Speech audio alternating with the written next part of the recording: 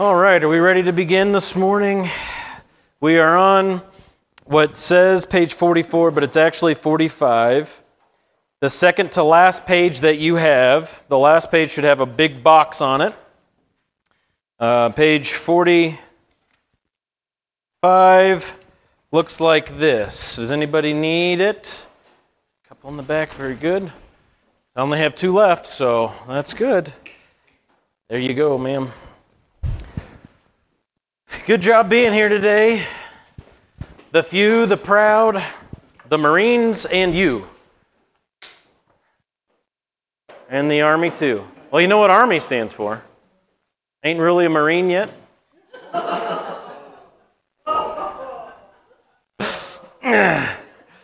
There was a friend of mine who was in the Army, and we were at the Missouri State Fair, and they had one of those setups with Bobo the Clown on the dunking tank thing.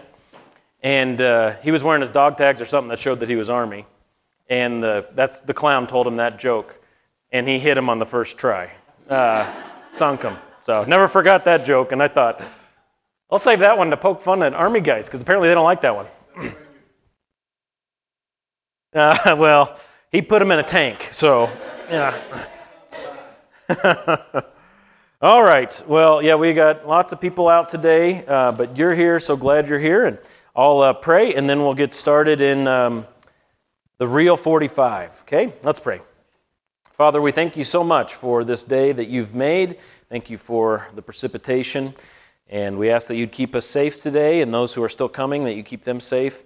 Help us to have a great time of fellowship today. And for those who are out sick, comfort them and help them to understand more of their dependence on you, that they would grow in their faith and be able to join us on the internet today to have some participation still. God, we ask that as we look into Israel's history and talk about what it is that you've done, that you would help us to understand more, to memorize more of your word, and to see more of the big picture of what you're doing. And we ask for this in Jesus' name. Amen.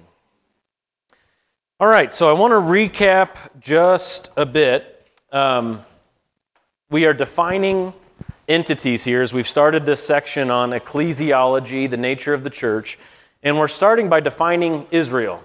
Okay? Before you know what the church is, you got to know what Israel is, and it's a process here through the scriptures as we look and see what God's up to. We ended on this note last week.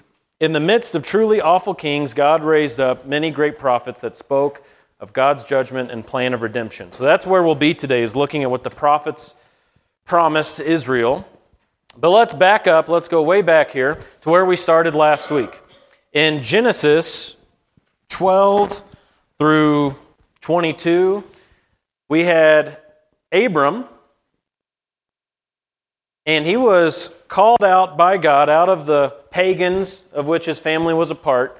He was called out and given great promises that were unconditional. Okay, and that's a word I don't have up there, so now I'm just like using colors today, except for that one, which is a poo-poo marker. That's a bad one. We want to highlight here that these are unconditional promises. Okay, meaning they were made to Abraham without him having to do anything to keep up his end of the deal. God did not say, if you blank, then I will blank. It was just, I will blank. Okay? It was unconditional. These promises made to Abraham, really consisting of three main categories. We didn't get into this too much last week, but the land, his seed, and the blessing to the world. And you read about all that in Genesis 12 to 22. Well, as you go through Genesis, you see these promises are reaffirmed to Isaac and to Jacob, two of Abram's sons. Abram had multiple sons, and his line, of course, as it went on. He had many grandchildren, but it's to these two that the promises were reaffirmed, Isaac and Jacob. And so you can read that in Genesis 23 and following. We looked at two specific passages last week, I think 26 and 28 chapters of Genesis. And those promises were reaffirmed. Unconditional promises reaffirmed Isaac and Jacob. From Jacob comes Israel. His 12 sons become the 12 tribes. They go down to Egypt, and they spend how long in Egypt? 400 years. My goodness, 400. Okay? Wow. Well, they are redeemed out of Egypt, And that generation of adults who came out of Egypt is known as the Exodus generation. The Exodus generation did not take control of the land, did not take possession of the land because they did not believe God, but it was their children who went into the promised land. So we call them the promised land generation. Okay? The promised land generation goes into the land. And at this point, they now have the law. Back here, when these promises were made to Abram and Isaac and Jacob, did they have the law back then, the 10 Commandments? No. Well, now you got the 10 Commandments as they're going into this land that was promised to Abram. So is their ownership of that land dependent on them keeping the law? That's a kind of a trick question for you. Okay, well, the answer is no, because I said ownership. But if I were to ask, is their possession of the land conditional on if they obey the law? The answer to that is yes. Okay? So if you were to go to the New Testament in Galatians chapter 3, Paul talks about this. He says a law that comes into effect 400 years later doesn't change these unconditional promises made back here. Paul says that in Galatians chapter 3. He says the law doesn't nullify the original promise. However, it did kind of make the situation interesting because for them to enjoy this land that they own, it's their soil. For them to enjoy it, they had to be obedient to God based on the law. Were they obedient to God based on the law? No, okay. So we move along here. They're not taking possession of the fullness of their land. We have the time of judges, which is terrible. Everyone does what's right in their own eyes. That leads to the time of the kings. You've got Samuel, who's kind of in between there during that transition period. And once you get the kings there, they're like the other nations.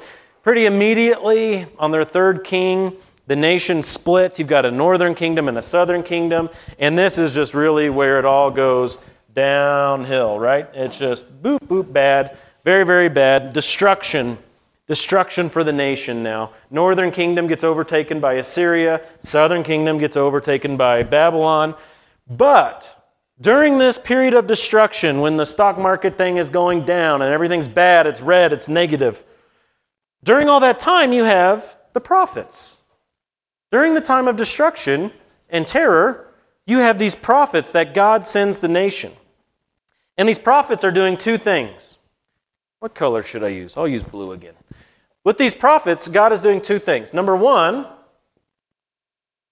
He's calling Israel, I'll just use IS as abbreviation, to repentance. Of course, Israel needed to repent because they weren't obeying God, they weren't upholding the law, they weren't enjoying blessings in the land because they were not obeying God. But the second thing they were doing in the midst of all this was giving Israel hope of restoration.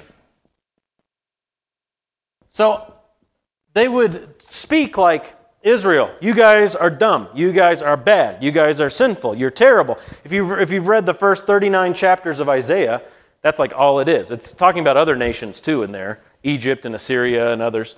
Terrible, bad, terrible, bad, terrible, bad. But then they finish with, but there's coming a day. There's coming a day when God is going to fix all of this mess that you've made. God's going to undo this big mess that you've made, and it will be in this land. You will take possession of the land. This unconditional promise made back here to Abram about his descendants, we found out it's the descendants of Jacob, possessing this land forever, it's going to happen. There will be blessing there.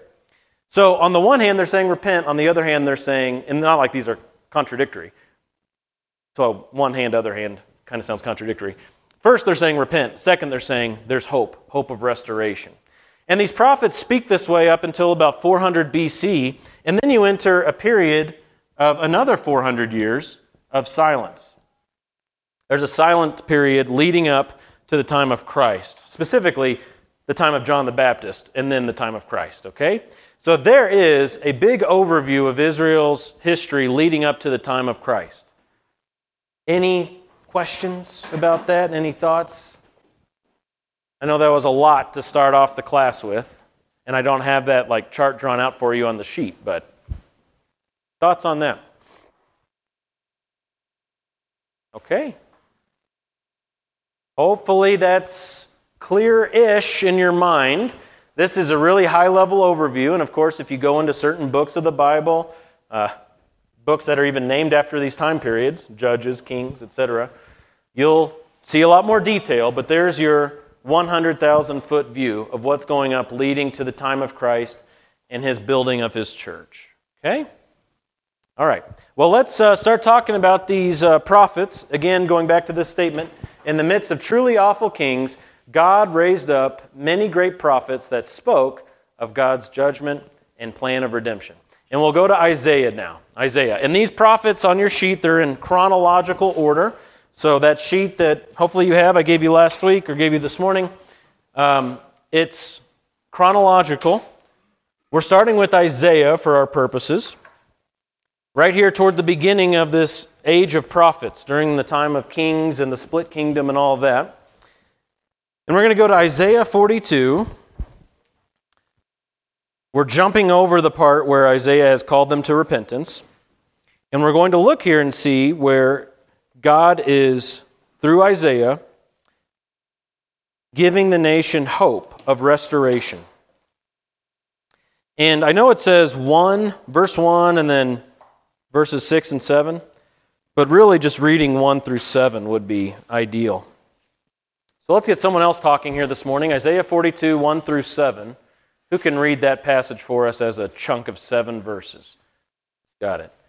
Brandon, thank you. All right. So, first question.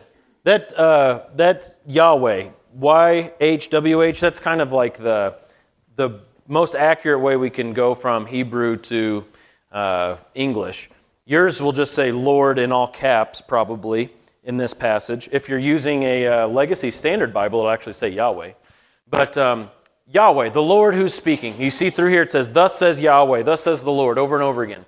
Who does Yahweh have in view in this passage? As he starts in verse 1, giving hope to the people, who is in view here? Okay, but who's going to save Israel? Who's in view as the hero? Okay. Yeah, look at the very, very beginning of verse 1. My servant. Now, some of your translators have done a good job kind of helping you out here, giving you a hint. Servant is capitalized, isn't it? Okay. Not in yours. Which translation are you using? NIV, ESV.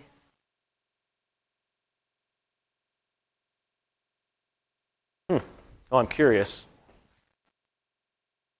Oh, ESV. It's got the little seal right there. ESV. Okay. Yep, that makes sense. The ESV does not capitalize the pronouns for God. He and him and his and all that stuff. Some translations do, some don't. Okay, but in verse 1 there, you've got the servant. And look at what it says next in verse 1. The servant is also called his chosen one.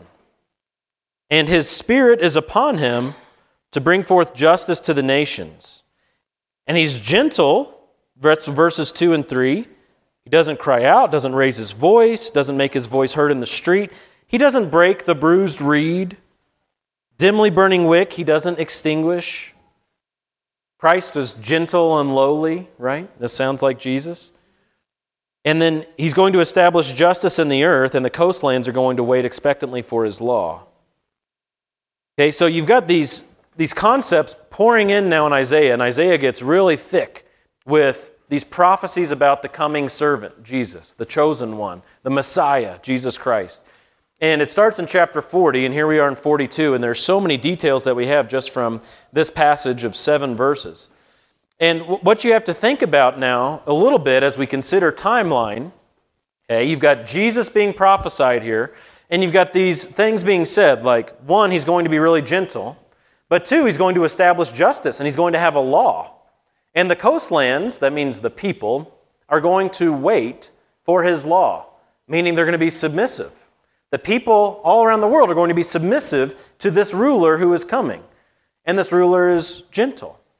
Okay? If you look at verses 6 and 7 specifically, It says at the end of verse 6 that he's going to be a covenant to the people. He's going to be a light to the nations, open blind eyes, bring out prisoners from the dungeon, and those who dwell in darkness from the prison. So you have two types of prophecies going on, basically, where you've got he's gentle and lowly. He's a light to the nations. He's opening blind eyes. He's saving people. That's essentially what it's saying. Saving people in gentleness. And then you've got this idea of he's ruling over the whole world and people are submitting. Saving people gently, ruling over the whole world, and people are submitting. You've got to figure out, are these things happening right now, or is one of them happening right now? Because obviously we live on this side of the cross. We're in this time of the church. Jesus at least is gentle with us, saving us, opening blind eyes. He's our covenant, all those things. Is he also establishing justice over the face of the whole earth and the coastlands waiting for his law? Is that happening yet? Okay, that's what our church teaches, is not yet. There are some Christians who are going to take both of those concepts and say they're both happening right now. And when you say, well, how is that happening that the coastlands are waiting for his law and that he's ruling over the face of the earth? They're going to say that that's happening in the church. You've got people from every tribe, tongue, and nation submitting to Jesus in the church. Okay, that's how they're going to do that. That's not how I'm going to do that. I'm going to look at this and I'm going to say it's not talking about the church, it's talking about the whole world. Okay? And there are more prophecies that are more specific that are really going to be challenging on that. But I want your minds to start thinking that way as you read the Old Testament prophets. Okay? A couple of New Testament passages point to this, that quote this. We won't turn there right now because time's kind of getting away from me. But you can jot those down. Luke 2:32 and Acts 13:47, a couple of New Testament passages that speak back to this passage we just read. Thoughts or questions on anything so far here with Isaiah? Okay. All right, Isaiah 49. So staying in Isaiah, just go over 7 chapters. Isaiah 49, verses 5 to 7.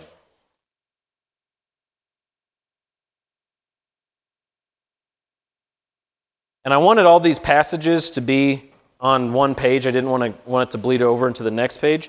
And so I coupled Isaiah 49 with Isaiah 53, and they're kind of two different passages, but, it looks nice because it's all on one page. Isaiah 49, 5 to 7. Who can read those 3 verses for us? Rex, go ahead.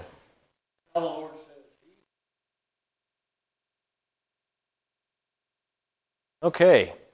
So the Father's setting apart of the Son was done with a view to bring the truth to the nations that all people might be united to God by faith.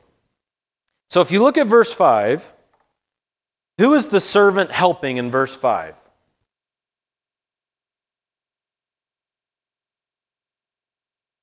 Yeah, and you know that because it doesn't say Israel in there, or well, yes it does, but who does it say first? Jacob, okay, all right. And remember the importance here of the promise was reaffirmed not to Ishmael but to Isaac, and then not to Esau but to Jacob. So whenever you see Jacob in the Old Testament in that kind of context, it's talking about the nation of Israel. Jacob was the one whose name was changed to Israel. So the prophets will use those two names interchangeably. He's helping Israel in verse 5. And what is he doing to Israel in verse 5 specifically? Okay. Bringing and gathering. And it's to him. Now at the start of verse 6, so just look at the first half of verse 6. Who's he helping?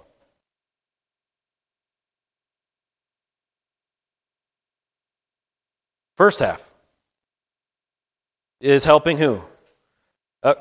It's still Jacob, right? To raise up the tribes of Jacob, to restore the preserved ones of Israel. First half of that verse, you have Jesus, the servant, helping Israel, Jacob. Now, he says that's too small of a thing. So in the second half of verse 7, now who is he helping?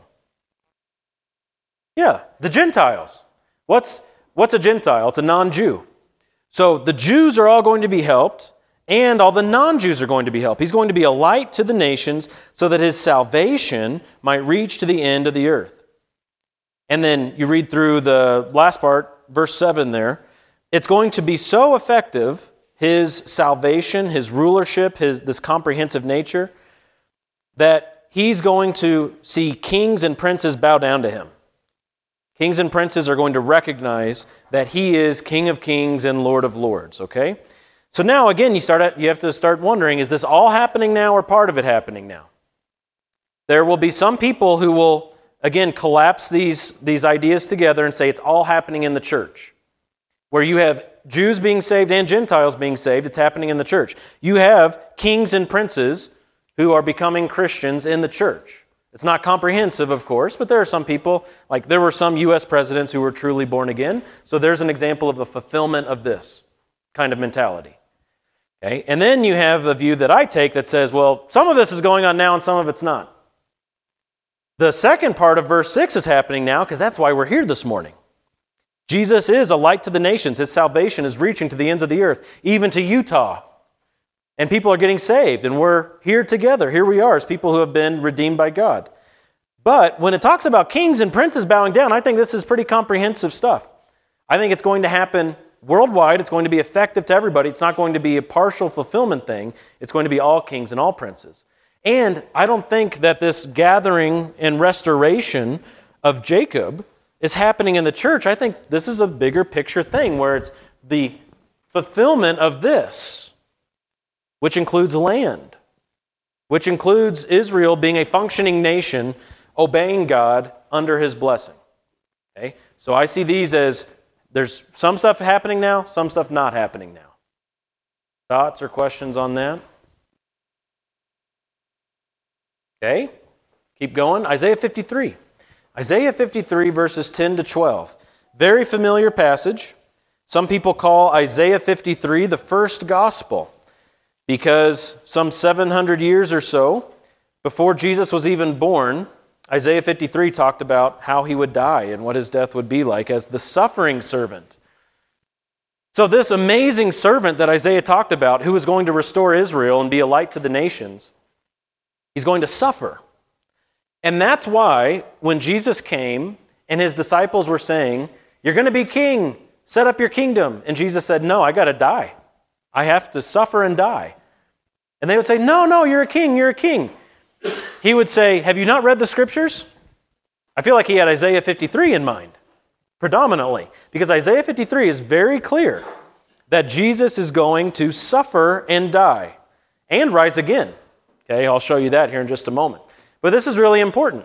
The Old Testament not only talked about Jesus ruling as king, but the Old Testament talked about him suffering. And so as we think about these two things happening, and I take them as happening at different times, I believe Jesus came and suffered and died. And that begins this age of the church. But here at the end is where he's going to reign as king. Jesus is not yet ruling and reigning the way the Old Testament prophets predicted, because that's going to be a comprehensive worldwide reign. So that's why the disciples, they were really focusing on the reigning part, and they were saying, "No, you're going to rule. Let's overthrow the Romans. Let's establish your kingdom immediately." That was not Jesus' plan, to establish his kingdom immediately. Jesus' plan was to come and die, and the kingdom part is going to be later. Okay? So let's look at this. Isaiah 53, verses 10 through 12. Would someone read these for us? Alexis, thank you. All right. Amazing passage, amazing chapter.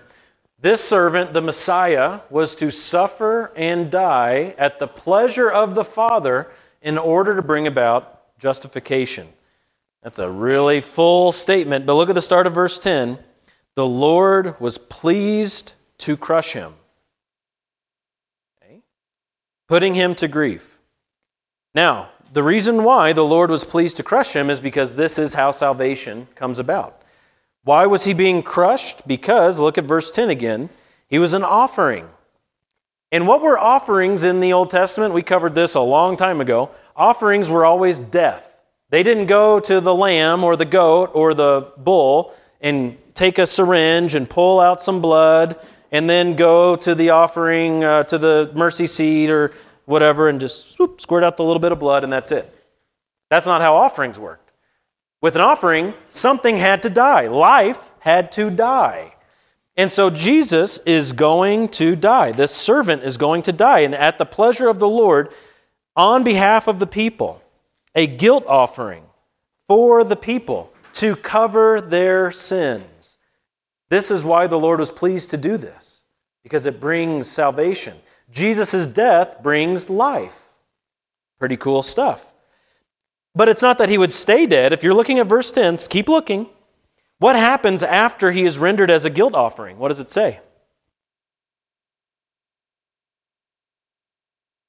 Okay, good. So there's going to be prosperity. What about right before that? How are your days prolonged after you die? Must be resurrection, huh? He didn't stay dead. His days are prolonged. He's seeing his offspring. Remember, after the resurrection, he spent 40 days with the disciples. And then he ascended to heaven on high, where he now intercedes for his disciples, all of us. His days are prolonged, and it was the good pleasure of the Lord. Just as it was his good pleasure to crush him, it's now his good pleasure to prosper him. Verse 10 is like a really loaded verse, isn't it? You could write a book about verse 10. There's so many amazing things to see in there.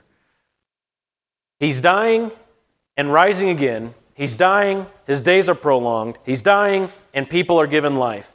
And if you see at the very end, the end of verse 12, he's interceding for the transgressors. He did that initially at his death. He died the death that we deserved, and he continues to do that as those of us who are now his people.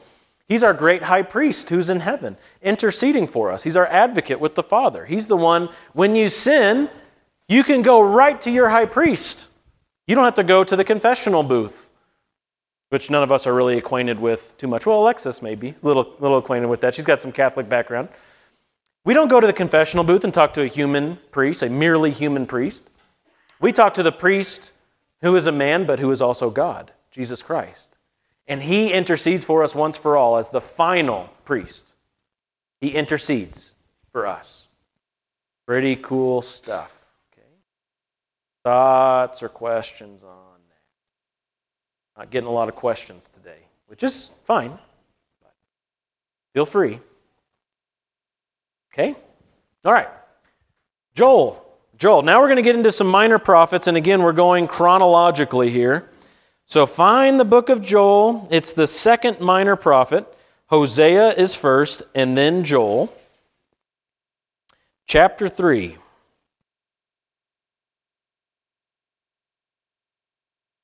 The servant who is to come and restore Israel and also be a light to the nations, he's going to suffer. He's going to die, yet his days will be prolonged. God will not allow his Holy One to see decay. Jesus will rise from the dead as the servant.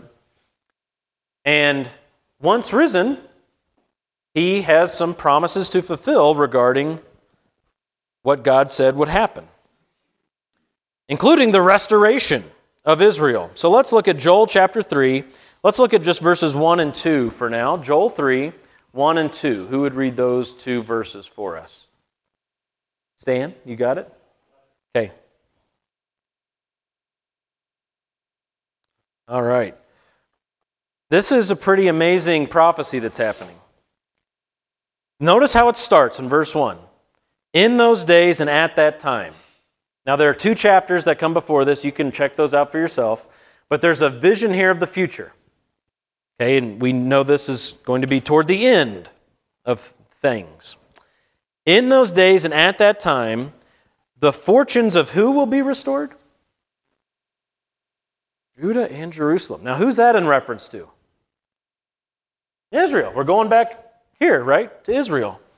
Okay, Judah and Jerusalem. And he's going to gather who in the valley of Jehoshaphat? Who's going to be gathered there? Okay, besides Israel, right? Okay, because they're the ones who have persecuted Israel. It says at the end of verse 2, they've scattered Israel. And what have they done to Israel's land? Divided up. It's also God's land, of course, because every square inch of the universe is God's. But they have divided up God's land that he gave to Israel, and they're coming there into that valley for what? Look at the middle of verse 2. What's going to happen there? Judgment. Now, has this happened yet? I would say not. Now, you see, if you're going to say like this kind of thing has happened already, you got to get really allegorical with it. You got to get really creative with it. Because this sounds like a pretty comprehensive mega event, doesn't it? Nations coming to a valley to enter into judgment. Now let's drop down to verse 18. Verse 18, after you can read about the judgment and everything else through Joel 3. But if you drop down to verse 18, look at this. In that day, the mountains will drip with sweet wine, and the hills will flow with milk. And all the brooks of Judah will flow with water, and a spring will go out from the house of the Lord to water the valley of Shittim. Verse 19, Egypt will become a waste. Edom will become a desolate wilderness, because of the violence done to the sons of Judah, in whose land they have shed innocent blood. But Judah will be inhabited forever, and Jerusalem for all generations. And I will avenge their blood, which I have not avenged, for the Lord dwells in Zion. This is how the prophecy ends, just like that. Israel's enemies will be judged for their rebellion against Israel's God. The way they treated Israel was a reflection of the way they treated God. Because if you go back to the very beginning of the promises made to Abram, back in Genesis 12, what does it say about blessing and cursing here in Genesis 12? Do you remember? God told to Abram, those who bless you, I will. Those who curse you, I will. All right, what's happening here to the nations who cursed Israel and therefore cursed God? Well, they're being cursed. They're undergoing judgment. They're going to become a waste. They're going to become a desolate wilderness because of the violence they've done to Judah. It counts. Abram's been long gone, but the promises were made through Isaac and Jacob and to all of Israel. And so the way they've treated the nation of Israel is coming back on them. Along with the destruction of Israel's enemies will be their restoration as a nation under God. We talk about America, one nation under God, and I think that's a great goal to have. It's in our pledge, all of that. There will be a day when Israel will truly be one nation under God. This nation that's been divided up, way back here with the kings, it got divided up and destroyed. They'll come back. The houses of Israel and Judah, that's the northern kingdom and the southern kingdom. They'll come back. The 12 tribes come back. They'll be in the land. They'll be divided the way that God divided it up. This is Ezekiel. The end of Ezekiel says very specifically, 12 tribes are coming back. Their little territories are coming back. And they're going to be one nation under God. And there will be other nations too. And Isaiah talks about that. Other prophets talk about that. Okay? After the nations get judged, there will still be Gentiles that remain. We're going to be there. And we're not Israel. We're not sons of Jacob. And it's going to be a time where God is going to exercise perfect rule on the face of the earth. Okay? Thoughts or questions on that? Thank you, Brandon. I keep saying more and more crazy things, so someone's got to ask a question. Yeah, yeah, that's right.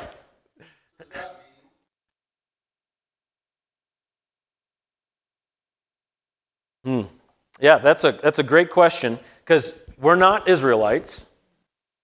So what's our relationship with the nation of Israel and even the city of Jerusalem going to be?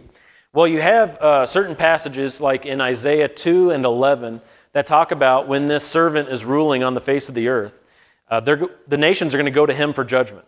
You go to Mount Zion for judgment, okay? Where you can go not to be judged, but to get counsel and wisdom from him as he gives out his commands. But there's also a very interesting passage about this in Zechariah. Let's turn to Zechariah. It's the second to last Old Testament book. So find the end of the Old Testament and then go back just a little bit. Zechariah 14.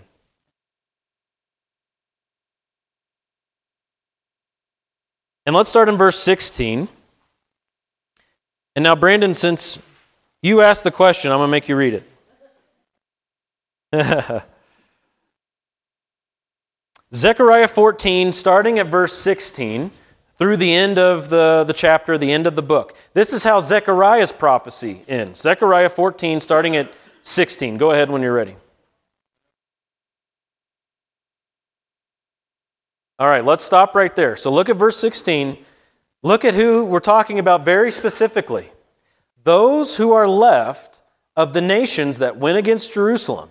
So that whole Joel 3 event we just read about, The nations that were against Israel, they're judged in the valley. The servant, Jesus Christ himself, is doing this judgment. Those nations that remain, those are the ones we're talking about. And they're going up year to year to worship the king. And who's the king that they'll be worshiping? Jesus, the servant king. He comes back as King of Kings, Lord of Lords, the Lord of hosts. And they're going to be celebrating the Feast of Booths, which is an Old Testament feast. So right here, just from this verse, we're starting to answer your question already, aren't we, Brandon? Where there's going to be some pilgrimage stuff going on, and we're celebrating some of these Jewish festivals that Jesus has fulfilled, and the fulfillment will be right in front of us, and we'll be celebrating, and it will be the first time in history that the fulfillment of God's law will be perfect. Because at this point, we'll be glorified. There will be no more sin. And never in Israel's history, never in the history of the law, has it been kept perfectly. But now we're going to start seeing that law kept perfectly, and it's going to be awesome. All right, keep reading. Verse 17. Okay, let's stop right there. I just said the law is going to be kept perfectly.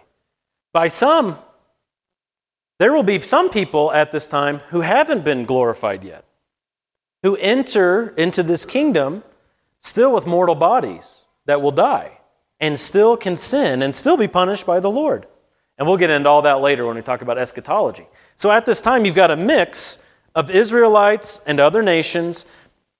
There's a commission sent out as the Lord Jesus reigns from Jerusalem. Some people are able to do it perfectly because they can't sin anymore because they've been glorified. Other people, though, won't do what they're supposed to do, and there will still be plagues because Jesus is going to rule with perfect justice. So they're going to have immediate justice. There will be plagues. There will be famine, or not famine, there will be drought, it says. Okay, these things are going to happen to keep the nations in line as King Jesus rules and reigns. Getting crazy. All right, keep going, Brandon. Verse 20 to the end. Okay. So now you read a passage like that, and it's like, whoa, there's a lot going on. Now again, go back and ask yourself, has this happened yet? Now, if you're going to try to say, this has happened yet, this is happening now, which is what people try to say, they've tried to put it right here, what do you make of these words, right? These terms almost become meaningless because you got to change the definition so much. And so what's proper, going back to the way that we interpret the Bible, you go back and say, well, what did Zechariah mean when he wrote this? What did his audience understand that he was saying here? Because that's what God intended. God doesn't do hidden stuff so that people wouldn't hear. Now, there are types and shadows and all that. But when he communicates to his people, he wants them to understand. And if you're going to look at a passage like this and try to make the whole thing a type or a shadow, it gets really goofy what that type and shadow becomes. Because this is plain language that they would understand. Brandon?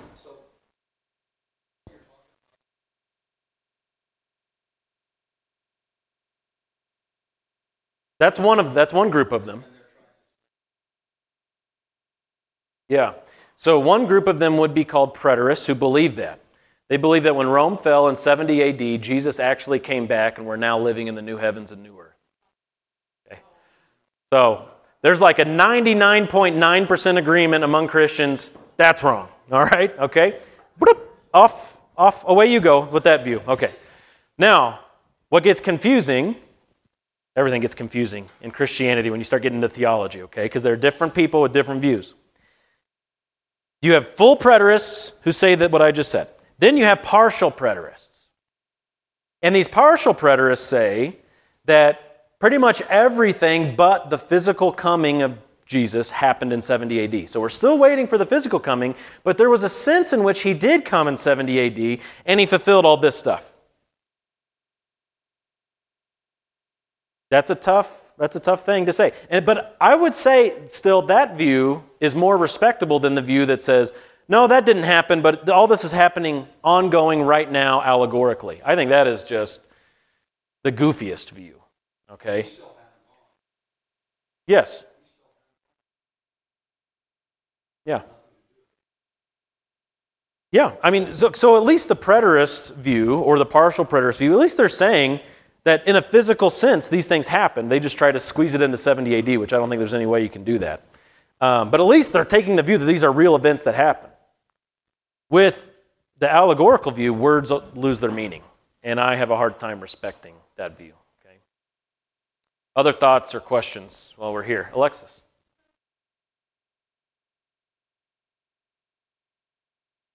Yes, very good. Yep, that's when this would happen. When the king reigns. Now, what's interesting is you get a ton of passages like this in the Old Testament that talk about the servant king who's ruling and reigning on the earth. You don't get 1,000 years till the very end of the Bible. Revelation chapter 20. Okay? So that's where it gets the name millennial reign. But if you wanted to, you could call it the messianic reign, the reign of the Messiah. Okay? It's going to happen. The Old Testament prophets talked about it over and over and over again. They didn't know how long it would be. Now we do. And there are some who hold the view that it's future, that the kingdom is future like we do, who would say that the 1,000 years may not be a literal 1,000 years. This might be 10,000 years. They would say something like that. I think it's a literal 1,000 years, but as long as you think it's future, we're going to be on good terms, okay? The people who want to say it's now or it's past, that's really hard sell, okay? All right, let's see how far we can go here today. Amos chapter 9.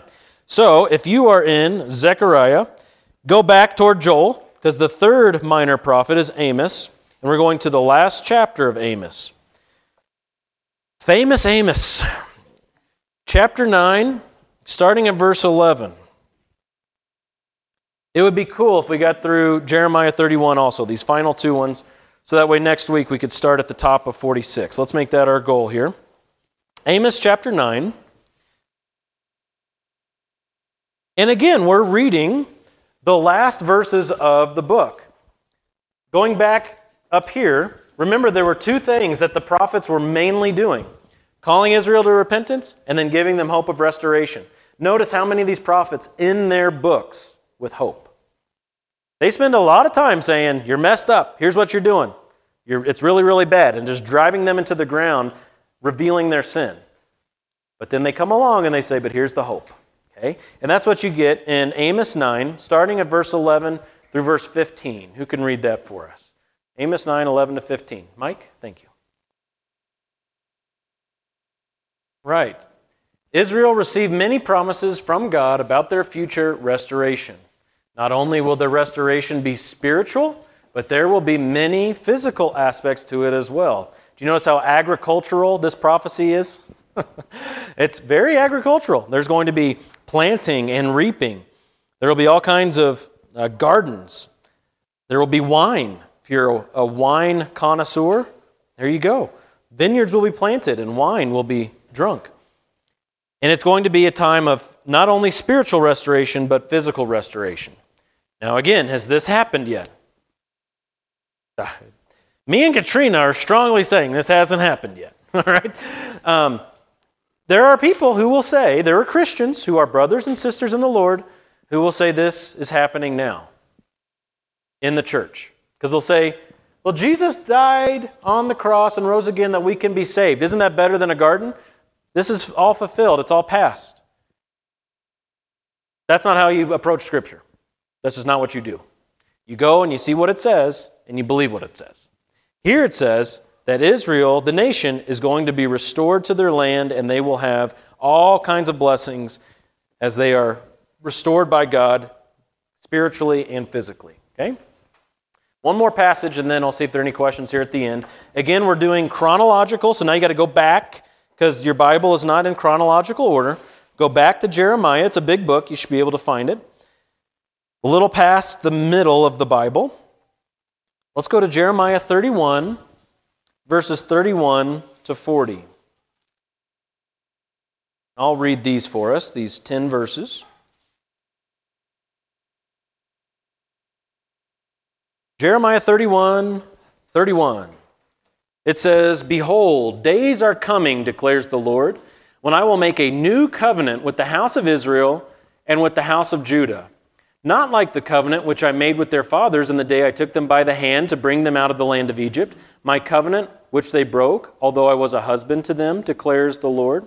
Okay, we'll pause there. Verse 31. Who's he talking to as the subjects of receiving this covenant? Okay. And remember, with the kings, you had the break-off here. Northern kingdom, southern kingdom. That's not North Korea and South Korea. Northern kingdom, southern kingdom, okay?